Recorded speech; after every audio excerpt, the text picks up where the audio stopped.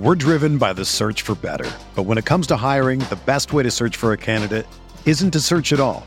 Don't search, match with Indeed. Indeed is your matching and hiring platform with over 350 million global monthly visitors, according to Indeed data, and a matching engine that helps you find quality candidates fast. Ditch the busy work. Use Indeed for scheduling, screening, and messaging so you can connect with candidates faster. Leveraging over 140 million qualifications and preferences every day, Indeed's matching engine is constantly learning from your preferences, so the more you use Indeed, the better it gets.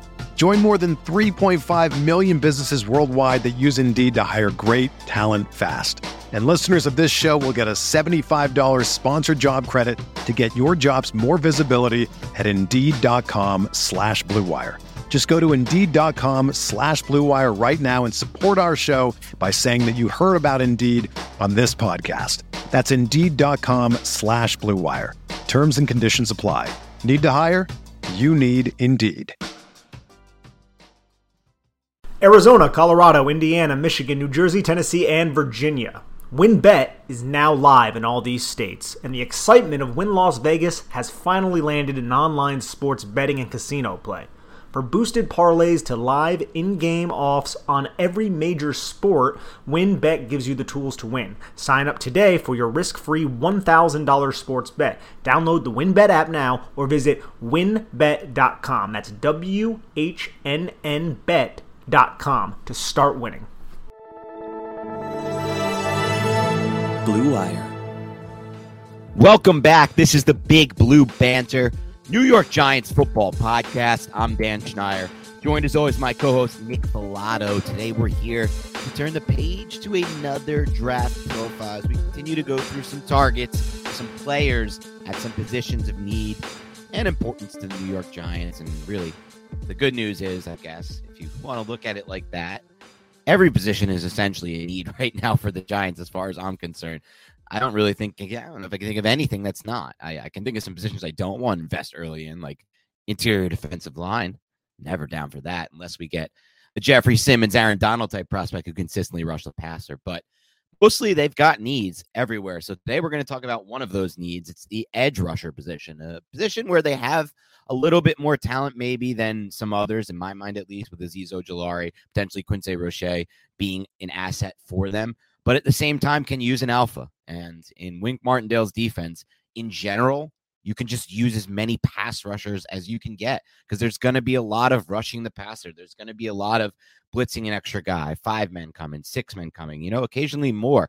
And in addition to all of that, in Wink Martindale's new defense with the Giants, they're going to rush different guys from different alignments. And there's going to be a lot of bluffing, a lot of guys you expect to rush dropping and guys you don't expect to rushing the passer. And so ultimately, if you can get as many pass rushers on your defense at the same time, you have an even better chance within this Wink Martindale defense, in my mind, of succeeding. So without further ado, let's talk today about Jermaine Johnson, the edge rusher out of Florida State, who may not be on their radar for the Giants at 5-7. So eventually me and Nick are going to talk about on this podcast where they could target him, how they could get him, etc. But is a player who intrigued both Nick and I when we did an evaluation on them. I think it's safe to say, but I'll get your take, that we're both probably a little higher than consensus is on Jermaine Johnson. By consensus, we just simply mean like, the draft boards we can look at right now from Rankings Online and then mock drafts, and which is not really the NFL consensus, as we've learned through the years, as everyone should know by now. These mock drafts are pretty meaningless. NFL teams have their own boards, and with the exception of some leaked info, you're just not getting a good idea of how they evaluate these players. But, consensus says that this guy is a late first right now. And I feel like he's a little bit better than that as a prospect, Nick. What are some of your early thoughts just having had a chance to watch Jermaine Johnson on tape? And remember, just so we preface it, this is a former Georgia player who transferred out of Georgia last year, despite having a pretty good season on per snap basis with 5 sacks, to Florida State, and then really took over and thrived in more of a full-time role there. Yeah, well, initially he was a JUCO guy coming from Eden Prairie. Out of Minnesota. Yeah, out of Eden Prairie, the same school as Carter Coughlin, giant great. And then he ended up going to Georgia. But I don't think he's a late first round, even by consensus right now. I feel like the NFL, or at least evaluators, have caught up to him, and now you're seeing him mocked in the top 15, top 20, kind of at the latest. I like Jermaine Johnson's game a lot, and I didn't expect to like it as much because I watched a little bit of ACC, Florida State, and I saw him flash. I was like, oh, yeah, that guy's good.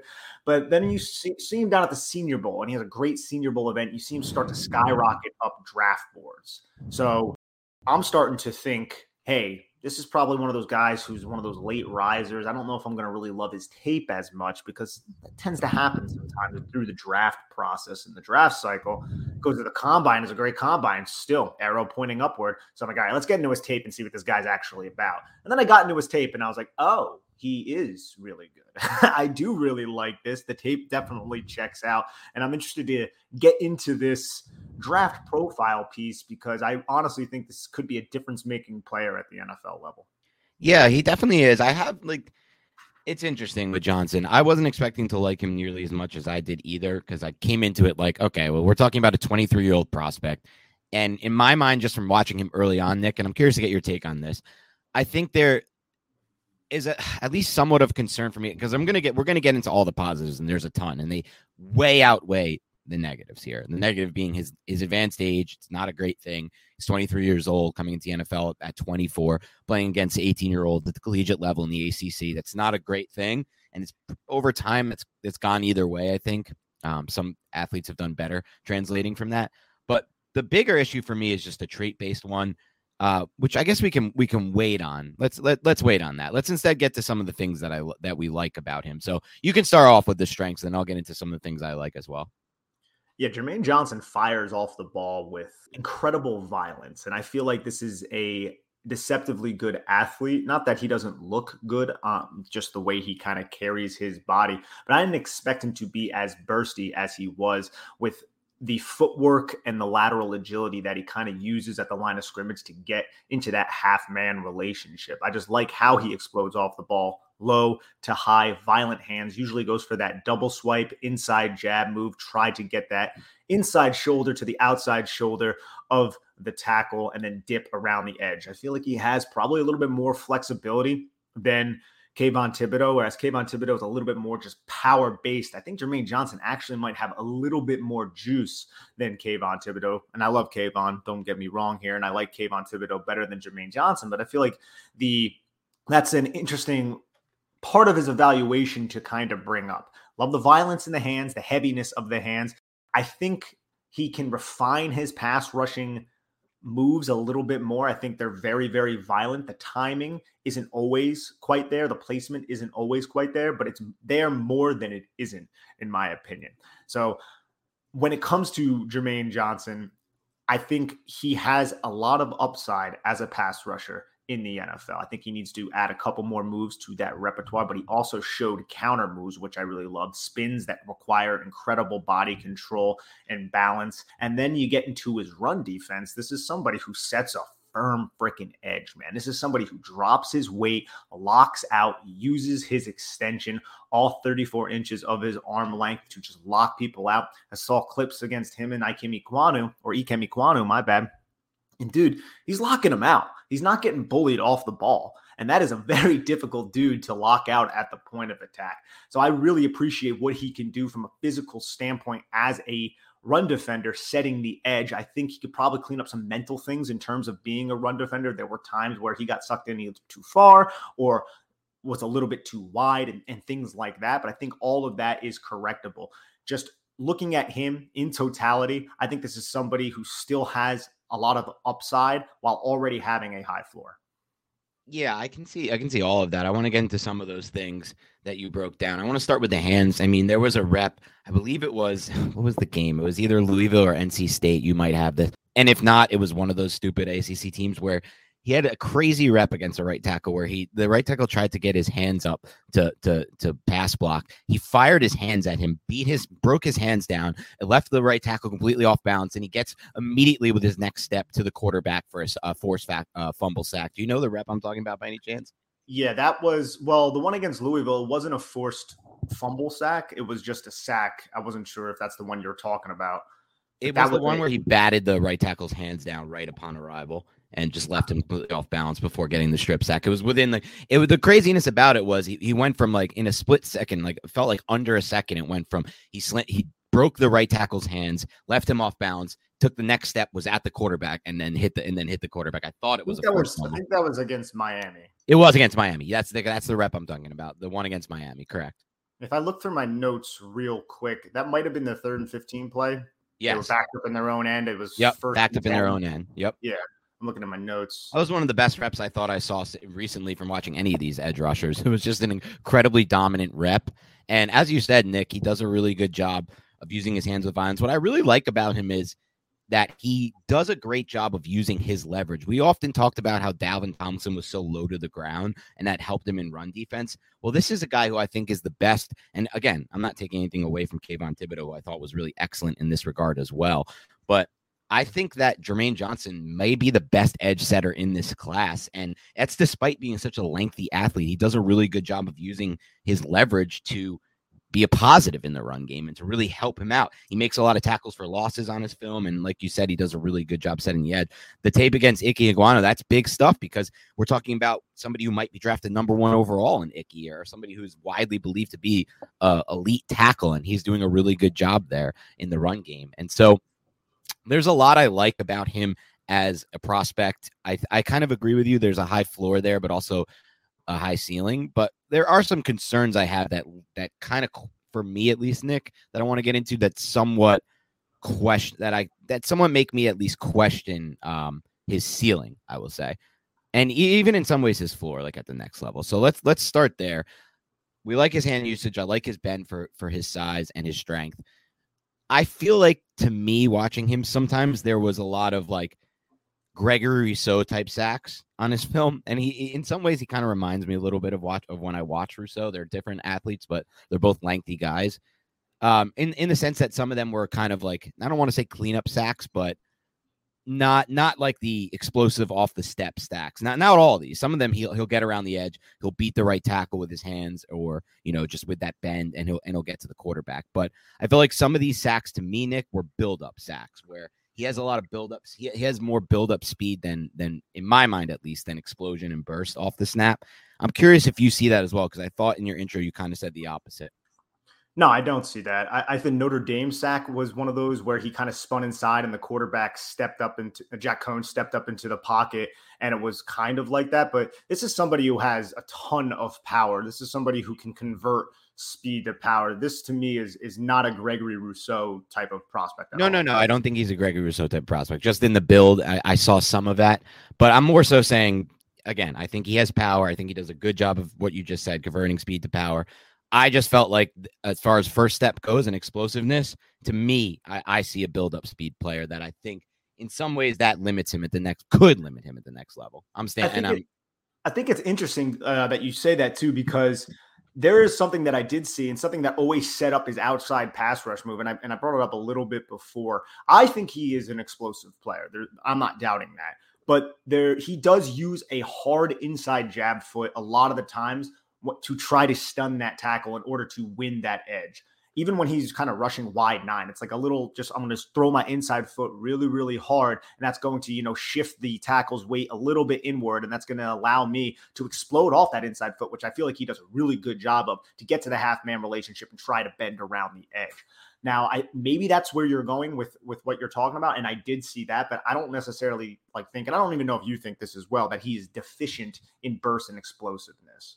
I don't think he's deficient by any means. But I am standing by it. I don't think he's an elite athlete from that standpoint at all. I think there's a little, to me, not a little bit. There's a difference watching the first step of Kayvon Thibodeau and watching the first step of Jermaine Johnson, for me at least. And even in some ways, like watching Trayvon Walker, kind of, and there's obviously less there, but because he hasn't been used as much, so there's fewer reps you can evaluate him from. Yeah. But I don't know. I just feel like for Johnson, I don't see it as much maybe as you do. Yeah, no, I think Jermaine Johnson is plenty explosive. I don't think he's the most explosive. I think there's some smaller pass rushers like Boye Mafe and Arnold Ebiketie who are very quick twitch and explosive. But for somebody who is 254 pounds, 6'5", with this length and the raw power that he packs in his lower half and his upper body, this guy has plenty of explosiveness for me. Relatively speaking, I'm fine with it as well. And I will prioritize the other traits. So like, I like the fact that he has that power. I like the fact that he uses his leverage well. I like the fact that he has moves and he uses his hands well. Again, the positives definitely outweigh it for me, but I see an athlete with more build up speed than actual burst. It is what it is. I'll stay with it just because it's just what I see. It doesn't mean it's right at all. You're a much more trained eye for this, Nick, but I'll just say just what I see from him. And I think it's interesting also from a testing standpoint, the kind of athlete he was, because he had a 4.58 40, which is amazing for his size, obviously 6'5", 254, and a crazy good broad jump, which would signify potential explosion, but his vertical jump was 32 inches. So I just felt like that was weird too, just looking at the combine stuff right now as I'm kind of going through some of my notes. Did you have any thoughts on like why he was able to test well from the broad jump but not the vertical jump standpoint? Bro, I had no idea. I was really shocked when I saw that he jumped 32 inches. And that also goes with his 10-yard split that was 97th percentile, 155 at that weight, which is insane as well. But yeah, I there's nothing on his tape that like jumped out like, oh man, this guy's not going to be able to stand straight and just jump and not be able to jump high within like the 50 to 60th percentile. And his 32-inch vert was 36th percentile for edge rushers, which is not ideal. I'm not going to hold it against him to a large degree, but it was something that I was like, oh man, that's a little odd. I expected him to be a little bit more explosive in that area. And on the flip side of that, though, just to talk about the good, because again, I want to make it clear, the build-up speed thing that I'm talking about is like essentially the only knock I have on this player. This is a player I think is incredibly long, incredibly powerful, and does an incredible job playing with his leverage. And then most importantly, which I'm about to say, is what you talked about, how he tested in that 3-cone, and you see it on his film. He has really, really good agility and bend for an athlete that's 6'5", 254. And that to me is what has me most excited about his ceiling. That's why when I think about the floor and the ceiling, I do in some ways, my only worry again is just like, will that work at the NFL level? I see a guy who could sometimes get taken out of plays by the tackles, but for the most part, with all that he has in his arsenal already and the potential for him kind of being that next level athlete from an agility bend standpoint, like you talk about the 3-cone, it was unbelievable, but you see it on the tape too. He can move, he can bend, and he does a good job of using it both as a pass rusher and a run defender. And I think that's where I really feel like the ceiling comes into play. It's his bend for his size and kind of his agility for his size. And he doesn't have elite bend either. Like there are bendier. Well, yeah, players. No, at 6'5", 254, he won't, of course. Yeah, it's sufficient though. It's a functional amount of bend. Like he can bend through contact too, and I feel like he uses his hands, leverages his hands well enough to really get his hips angled in towards the quarterback and kind of win that half-man relationship that we always tell. And then at that point, it's just on him to kind of dip that inside shoulder and then just bend through whatever contact the tackle is putting on him. And I felt like he did a solid job overall doing that. I mean, there are some things to be concerned about with Jermaine Johnson's game, or maybe not concerned about, but things that he could work on. I mentioned before how, in terms of being a run defender, I don't feel like it was always clean where he positioned himself. I feel like he can do it. He has all the physical attributes to be a really, really good run defender, but there were times similar to Kayvon Thibodeau where he would shade a little bit too far inside towards the B gap as the contained defender, and then it would allow him to be bounced outside. There were a couple plays like that. I can go through my notes here in a little bit and see if I can pull some other ones up. And he only had one real year of production at Florida State, which I think you can probably excuse that because he was at Georgia with all of those guys at Georgia. Not really one player had elite production from a production standpoint there because everybody was feasting. But it's something that you want to at least consider when you're going over his entire evaluation. I want to get to both of those things. So let's start with the first thing, which is his moving on from Georgia to Florida State after being a JUCO. He had production at Georgia. He had like 5 sacks and a lot of pressures and limited snaps. Some people knock him for moving over to the ACC and kind of feasting on those poor ACC tackles. And that really is the best way to describe the tackle play in the ACC. In my opinion, it's really poor. It's very below average. I can't think of too many tackles that have come out really recent years in the ACC that have been impressive, with the exception of Mekhi Becton and Ekwonu, yeah. And Ekwonu now, but even in past years, it's been even drier up. And so I feel like obviously you can make that case like, oh, he feasted against ACC, he had 14 sacks against bad competition. But if you watch him against Iguanu, he performs pretty well with, when he has to step up against tough competition and top competition that he might face at the NFL level. So I don't know. I don't feel like that's as big a knock for me, but I'm curious about that. And I also want to get your take on the knock that he's an older prospect, because that one to me is a little more concerning. We're driven by the search for better. But when it comes to hiring, the best way to search for a candidate isn't to search at all. Don't search, match with Indeed. Indeed is your matching and hiring platform with over 350 million global monthly visitors, according to Indeed data, and a matching engine that helps you find quality candidates fast. Ditch the busy work. Use Indeed for scheduling, screening, and messaging so you can connect with candidates faster. Leveraging over 140 million qualifications and preferences every day, Indeed's matching engine is constantly learning from your preferences, so the more you use Indeed, the better it gets. Join more than 3.5 million businesses worldwide that use Indeed to hire great talent fast. And listeners of this show will get a $75 sponsored job credit to get your jobs more visibility at Indeed.com/Blue Wire. Just go to Indeed.com/Blue Wire right now and support our show by saying that you heard about Indeed on this podcast. That's Indeed.com/Blue Wire. Terms and conditions apply. Need to hire? You need Indeed. It's only a kick, a jump, a block. It's only a serve.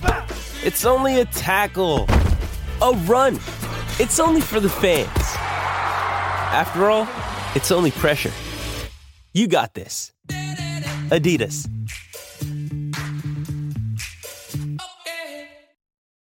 When you need mealtime inspiration, it's worth shopping Kroger, where you'll find over 30,000 mouth-watering choices that excite your inner foodie. And no matter what tasty choice you make, you'll enjoy our everyday low prices, plus extra ways to save, like digital coupons worth over $600 each week. You can also save up to $1 off per gallon at the pump with fuel points. More savings and more inspiring flavors make shopping Kroger worth it every time. Kroger, fresh for everyone. Fuel restrictions apply.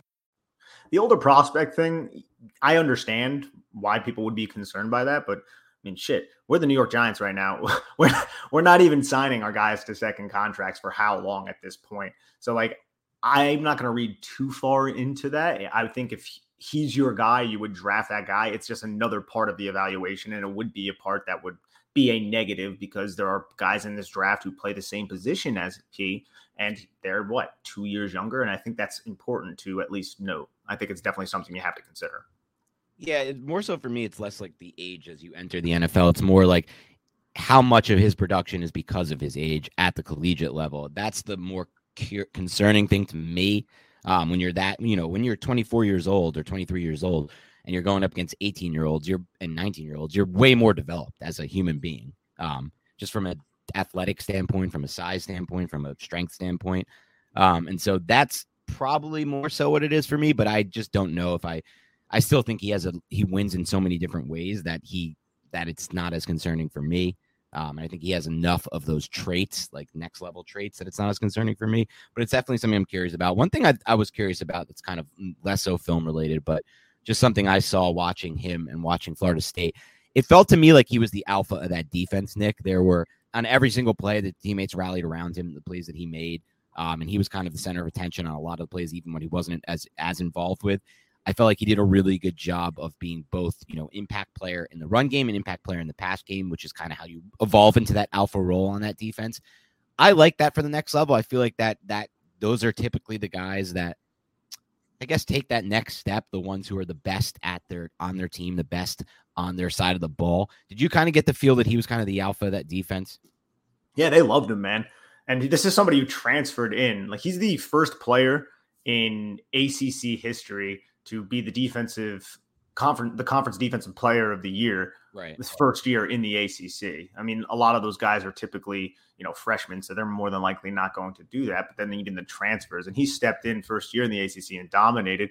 Obviously, the level of competition isn't quite to the SEC level, but I don't think it was just that. I think his utilization in Florida State's defense was probably the best way to utilize him instead of in the Georgia defense, which is much more of a collective approach where they're slanting him sometimes. He dropped in the coverage more when he was at Georgia. His quote unquote coverage snaps at Florida State were really just him being the read defender and the quarterback throwing the RPO. He wasn't really in coverage, which is another knock that I have on him. I don't really think he's going to be somebody you want to drop to the field a lot of the times. He can drop to the boundary. He's fluid enough to do that, but it's definitely not something that is this guy can definitely execute this assignment for us. He wasn't really asked to do it all that often, even when he was at Georgia, because there was such a deep rotation, but you saw him drop to the boundary several times when he was at Georgia. Yeah, exactly. That's something that I'm a little bit less concerned with in the Wink Martindale defense anyway, as far as translating to the Giants goes. But yeah, definitely something to keep an eye on as well. I feel like this is the question for me when it comes to Jermaine Johnson. Is he somebody who would consider for the Giants at number 7 overall, or is he someone you wouldn't consider unless they traded back from them? Because I don't think there's any chance at this point that he makes it to 36. At first, there might have been because, again, there were early on concerns about the age, about transferring out of Georgia, lack of production, quote unquote, even though I don't think that was the case.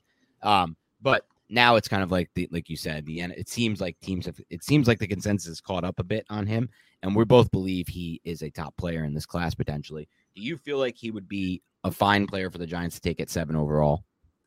I think he should be in consideration. I don't think it's wild to look at his game and say, you know what, no, we can't consider this guy. I think Kayvon Thibodeau is better than he is. I would rather have Kayvon Thibodeau.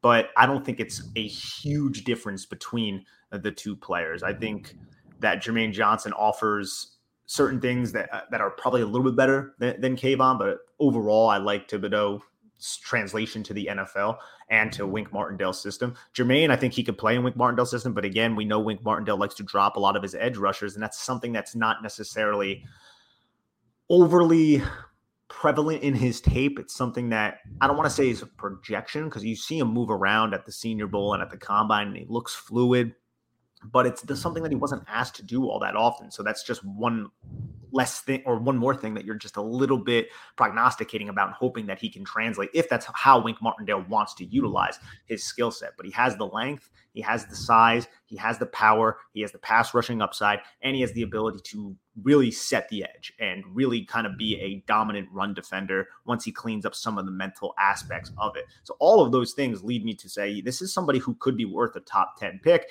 if he can fit into the locker room. Look, I think as a football player, he showed mental processing and football IQ and all of that. But this is also somebody who had to go the JUCO route because he had terrible grades in school. And I hate to bring that up, but it's also something that I feel like you have to address just to see why that was and like what were the circumstances that led to that and to just kind of see how the kid is. If he did struggle that much when he was in high school, it doesn't mean that he's struggling in college, but it's definitely something to look into, no? I think it's something to look into from the processing standpoint. Like you talk about him reaching his ceiling a lot will be, especially as a run defender, it will be from a mental processing standpoint. But I will say I did hear an interview with him at the Combine from CBS Sports on HQ. I thought he came off really well in that interview. I thought he came off like a leader, and I thought he sounded very, he sounded like he knew what his plan was, who he wanted to be at the next level, and how high he thought his ceiling could be.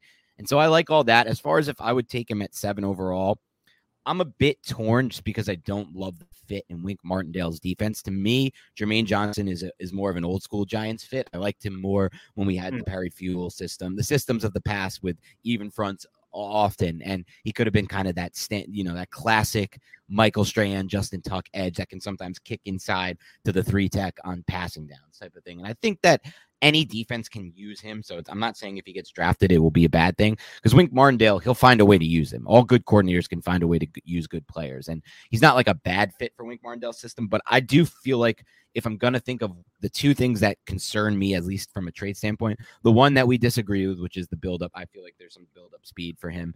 The other is just I think he is a little stiff as an athlete, and that's not necessarily his fault. as far as like the hips go. I feel like he's a little stiff in the hips. That's not his fault. He's 6'5", 255 pounds. He's a long athlete. But Kayvon Thibodeau is also 6'5" or a little under. I think he's like 6'4", in that same range of weight. And when I watch those two players from an athleticism standpoint, like when I watch Kayvon Thibodeau flip his hips and drop into coverage, I feel like I'm watching a little bit of a different level athlete than I am when it comes to Johnson. I think that's fair, too. I don't think that's an unreasonable take. And another thing that Johnson might have going for him over Kayvon, and I want to get your take on this. I feel like Johnson is a little bit better with how to employ his pass rushing repertoire. Definitely. He has a little bit more to it. You know, because Kayvon is predicated on power.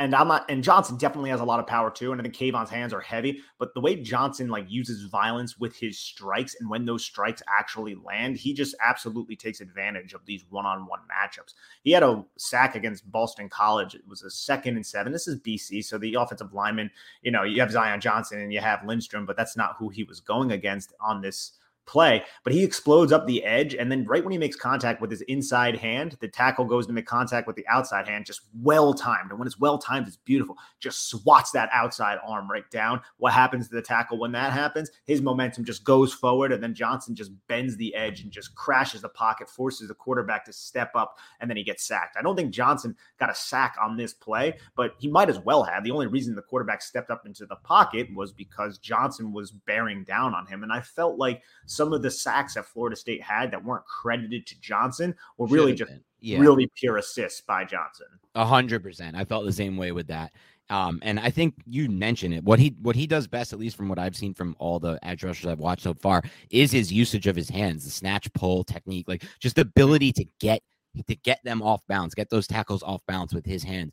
And then the other thing is, which I noticed he a lot when watching Johnson, is, like you said, when he bends the edge, he does a really good job of then eating up ground and not wasting any movement and getting that direct line right to the quarterback. And I don't see that watching every tackle. I think some guys have not necessarily wasted movement, but are a little slower to close after, you know, beating the tackle or after making that move to beat the tackle. Did you feel like watching Johnson, he did a really good job closing in?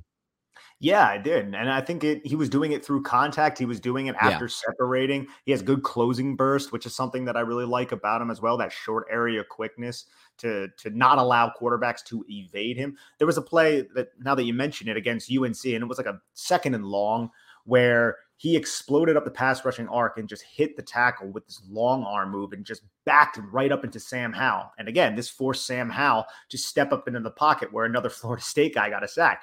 Jermaine Johnson gets a pressure there. He probably gets a hurry, but he doesn't get the sack. But that only happened, again, because of Jermaine Johnson and just the raw power of him just backing this dude up into Sam Howell. It's great. And it's something that we talked about a little bit with Kayvon Thibodeau. And we mentioned it a lot through this podcast. Jermaine Johnson has these power rush moves. He can be a power rush end who can run through your face, but he also has finesse moves, and he has enough bend and enough quickness to win the edge. And that's going to put tackles in a bind when you keep flashing power, keep flashing power, keep flashing power. Then you hit him with a hard inside jab foot and go around his edge, and that tackle's feet get stuck in the mud. And then he's put into this disadvantageous situation where Johnson has enough bend to get around him and then get the sack. I love these kind of edge rushers who possess both of those qualities. Kayvon Thibodeau and Jermaine Johnson have both of them. Yeah, I think you're right. And while I don't agree, I totally feel like he's the perfect fit for this defense, he just has so much going for him that I do feel like he is a player who I would be on board with taking at number 7 overall. Where do you finally kind of fall in on that? Are you good at 7 overall if Johnson is the pick? I think I'm okay. I think I'll go okay. It also depends on who else is around. Because I'm looking, and I haven't gotten to Sauce's tape yet, but if Sauce is the guy that a lot of people are building him up to be, I love him. Yeah, exactly. You know, like, and then I'm like, and I don't want to be rigid. You know, we're not rigid on this podcast. We're very fluid with our thoughts, and we'll change our opinions and all that. But I would like a right tackle at Sauce if Sauce is the guy that everybody's claiming. But at the same time, I also like these edge rushers. I love Kayvon. I love the potential of Kayvon Thibodeau being a New York Giant. So I think Jermaine Johnson was the pick at 7. I would probably be like, okay, it's a good football player. I wouldn't be mad about it. Would I be ecstatic? No, I don't think so. And I do agree. I don't know if his best fit is in Wink Martindale's system. I think he may be better in that even front defensive end. That doesn't necessarily mean he can't be that outside linebacker in a 3-4 or, in an odd defense, however you really want to term it. I think he can be, but I don't know if that is his ideal fit. I do believe he is scheme specific. It's just one fit may be better than the other. And that doesn't necessarily mean that if he lands in the odd front, that he's not going to still be a good football player.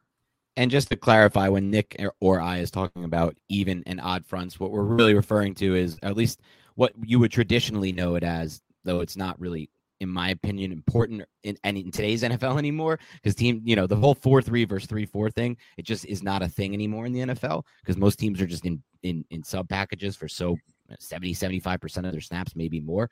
But when we say even fronts, we mean kind of the Giants of yesteryear teams where you had 4 defensive linemen consistently on the field. The Steve Spagnuolo defense, even the Perry Fewell defense and defense before that. We're talking about odd fronts. We're kind of referring to what we've had recently with James Bettcher, and then obviously with Patrick Graham, those defenses, which is kind of a totally different look for the most part with 3 down linemen. Even though the Patrick Graham version of that odd front is also different than some other teams. Like, I think Wink Martindale's defense is going to look a good amount different in the front 7 than Graham's did.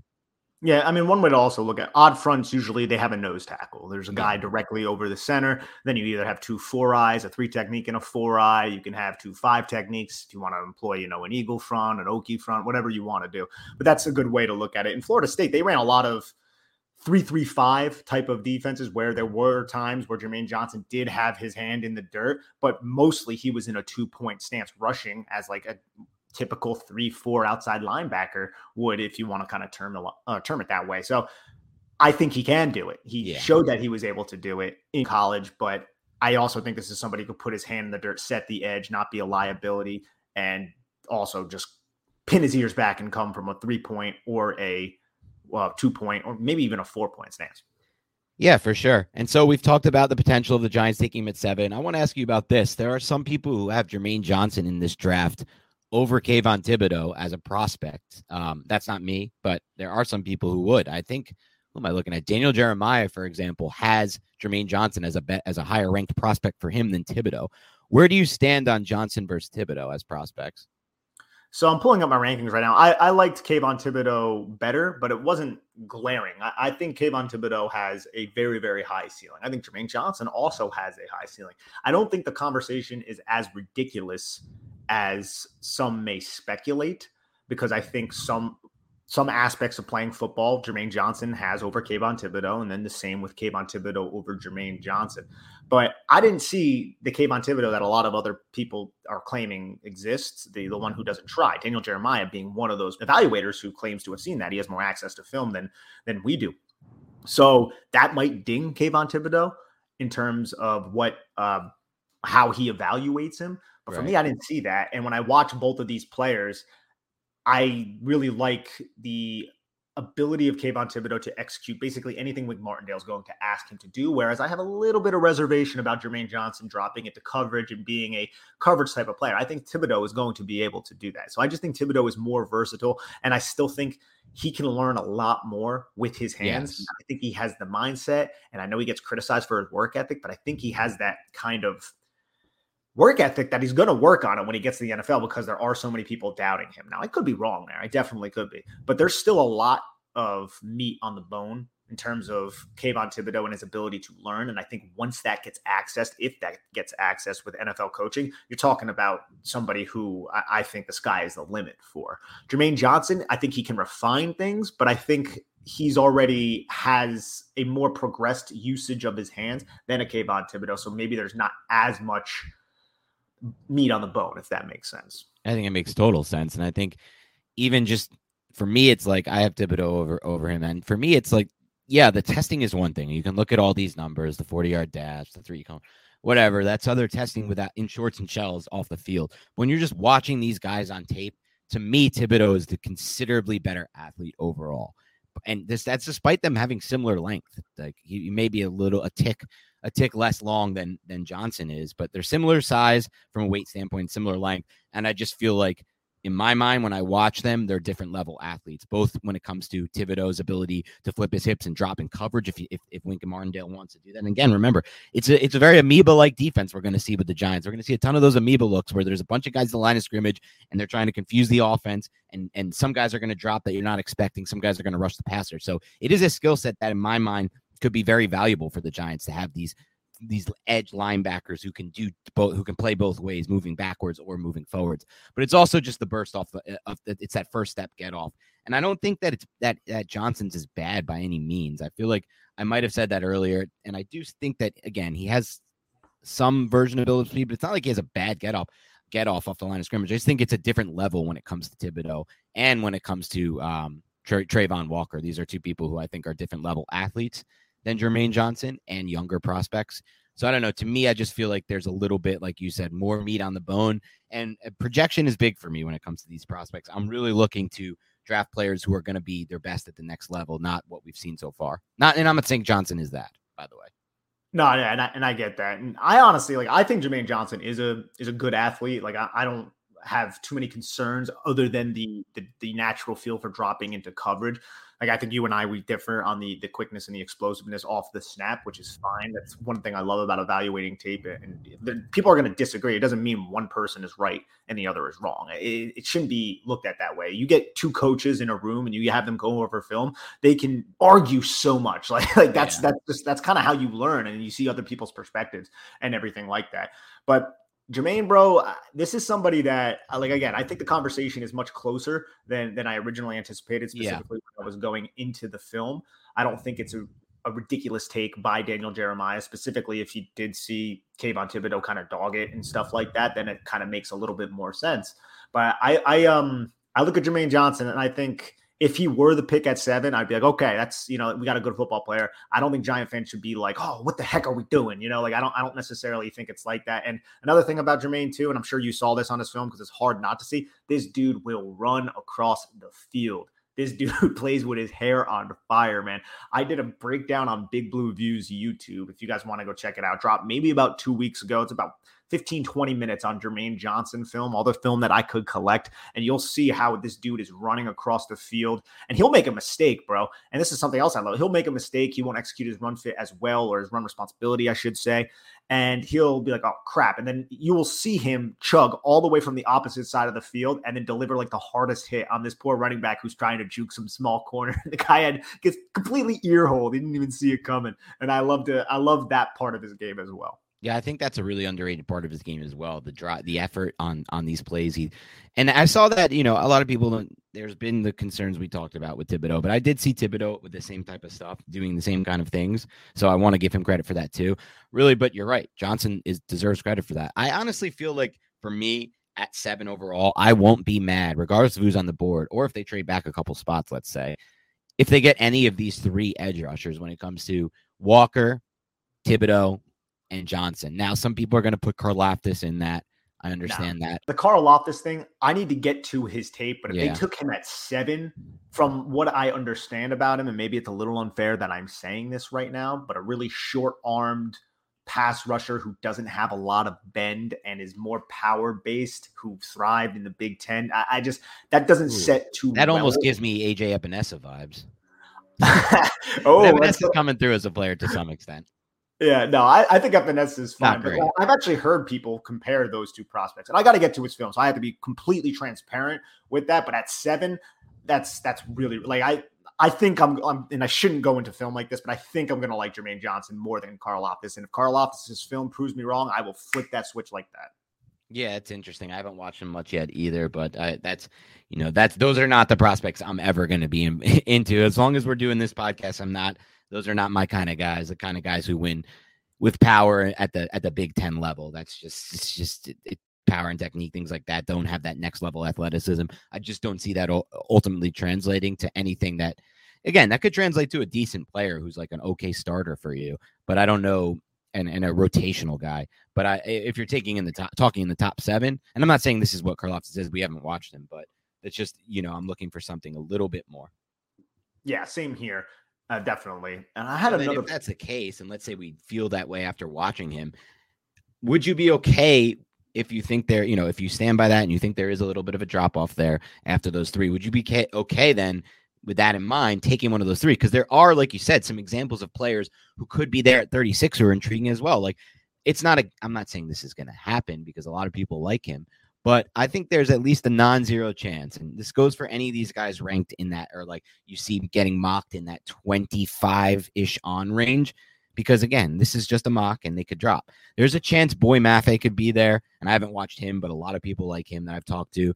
The guy that I like, who I've watched, and I know he's going to be more of a situational guy, but I still like his game, is Benito from Oklahoma. I really like watching him. I mean, that edge bend that he has and that burst off the line of scrimmage, that's the type of shit that could win you, sorry, excuse my language, that's the type of stuff that can win you right away at the next level in my mind on third downs and passing downs. And this guy's less of a kind of toolsy projection guy, but watching the kid who transferred from Temple from Penn State, because I watched him a ton during the season. A lot of my Penn State friends were like, "This is Dan, I have no idea who you're talking about. Please say his name." Yeah, I knew. I was hoping you would say it, so I didn't have to. But Abekatite. No, it's just Arnold Ebiketie. Ebiketie. That's easy. Now I got that for good. Ebiketie.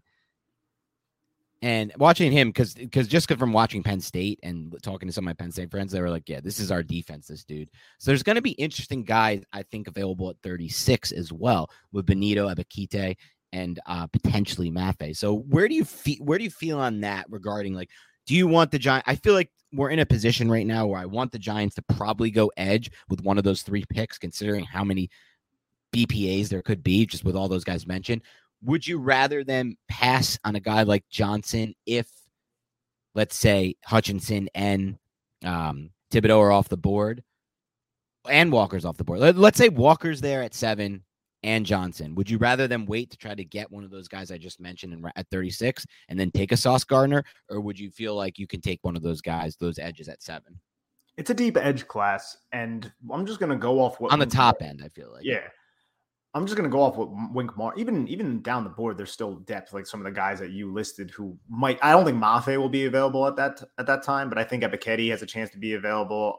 Nick Benito, I got to watch his film. Majai Sanders, Tyreek Smith, guys like that. But going off what Martindale has said in the past and what does make sense after studying his defense's tape, doesn't it just make sense to go Sauce Gardner at 7 if they're not going to trade back?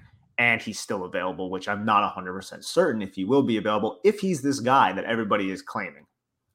Yeah, I mean, I think it does make a lot of sense. I mean, you can make the case that you could potentially get a player like Booth in round 2, but ultimately, I feel like the combination of Gardner and one of those edges you just mentioned, that I think at least one will be there. Maybe not Maffei, but at least one of the other two. Ultimately, I feel like that's a better combo to me.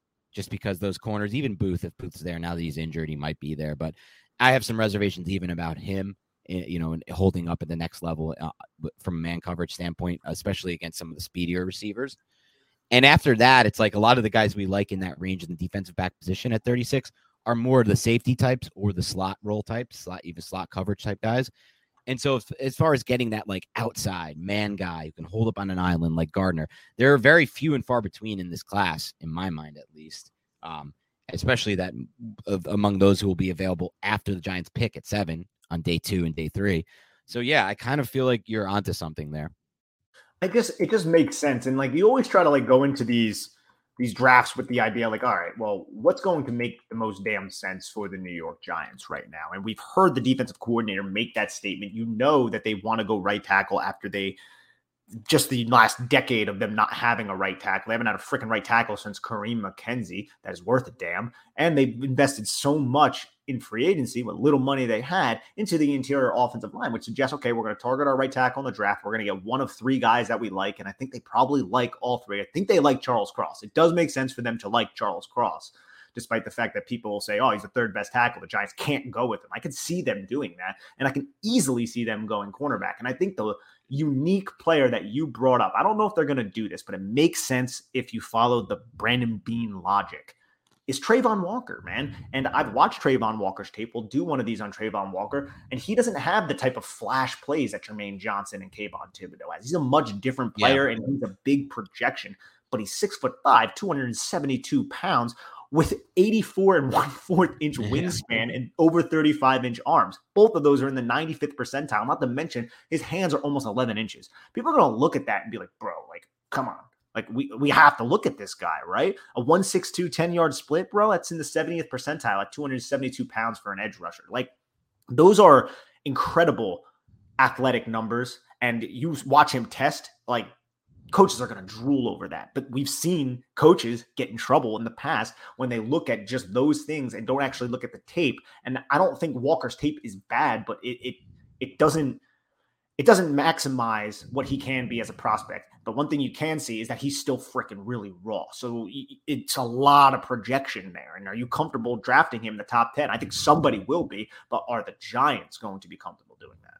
They might be, because like you said, the bean chain bean chain history shows that they have been they took a projection in Gregory Rousseau, at least in my mind. That was a projection, and it's not like the first projection they've taken. Tremaine Edmonds was a projection as well. Different position, obviously. We're not talking about the same position, but also a projection in my mind. And so I don't really think that they're opposed to that. I feel like that's something they're probably interested in. And again, Bean, Shane, they come from that Gettleman tree where length is super important for the tackles and for the edge guys.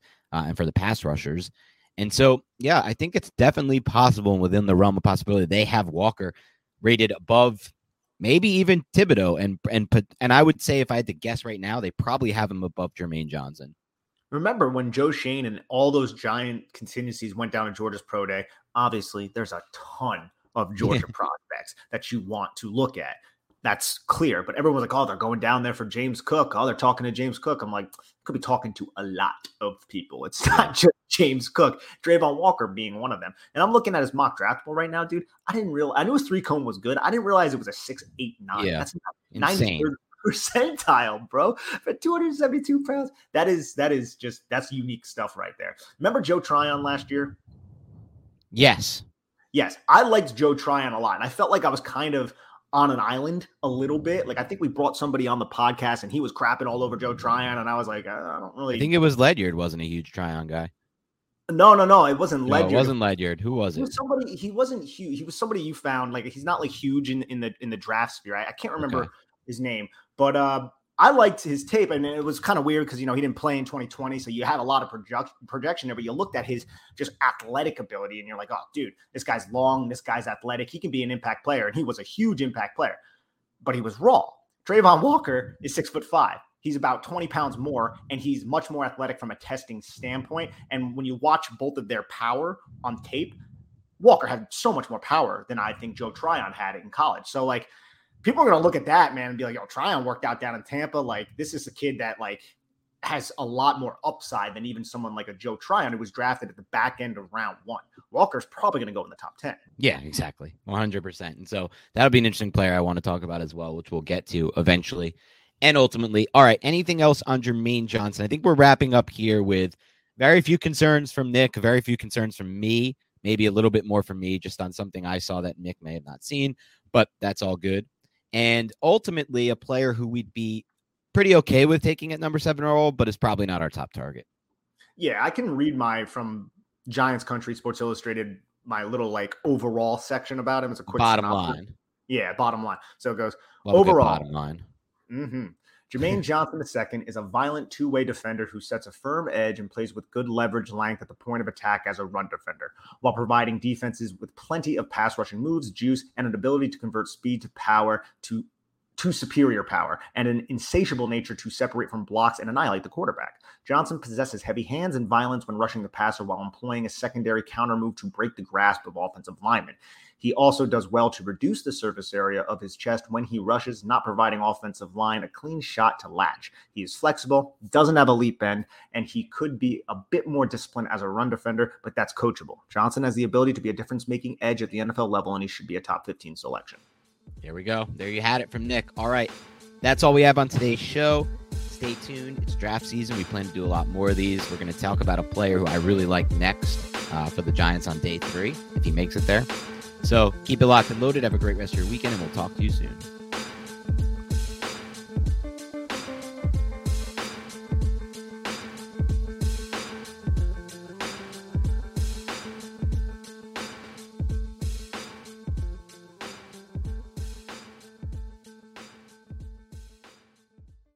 This is the story of the one. As head of maintenance at a concert hall, he knows the show must always go on. That's why he works behind the scenes, ensuring every light is working, the HVAC is humming, and his facility shines. With Grainger's supplies and solutions for every challenge he faces, plus 24/7 customer support, his venue never misses a beat.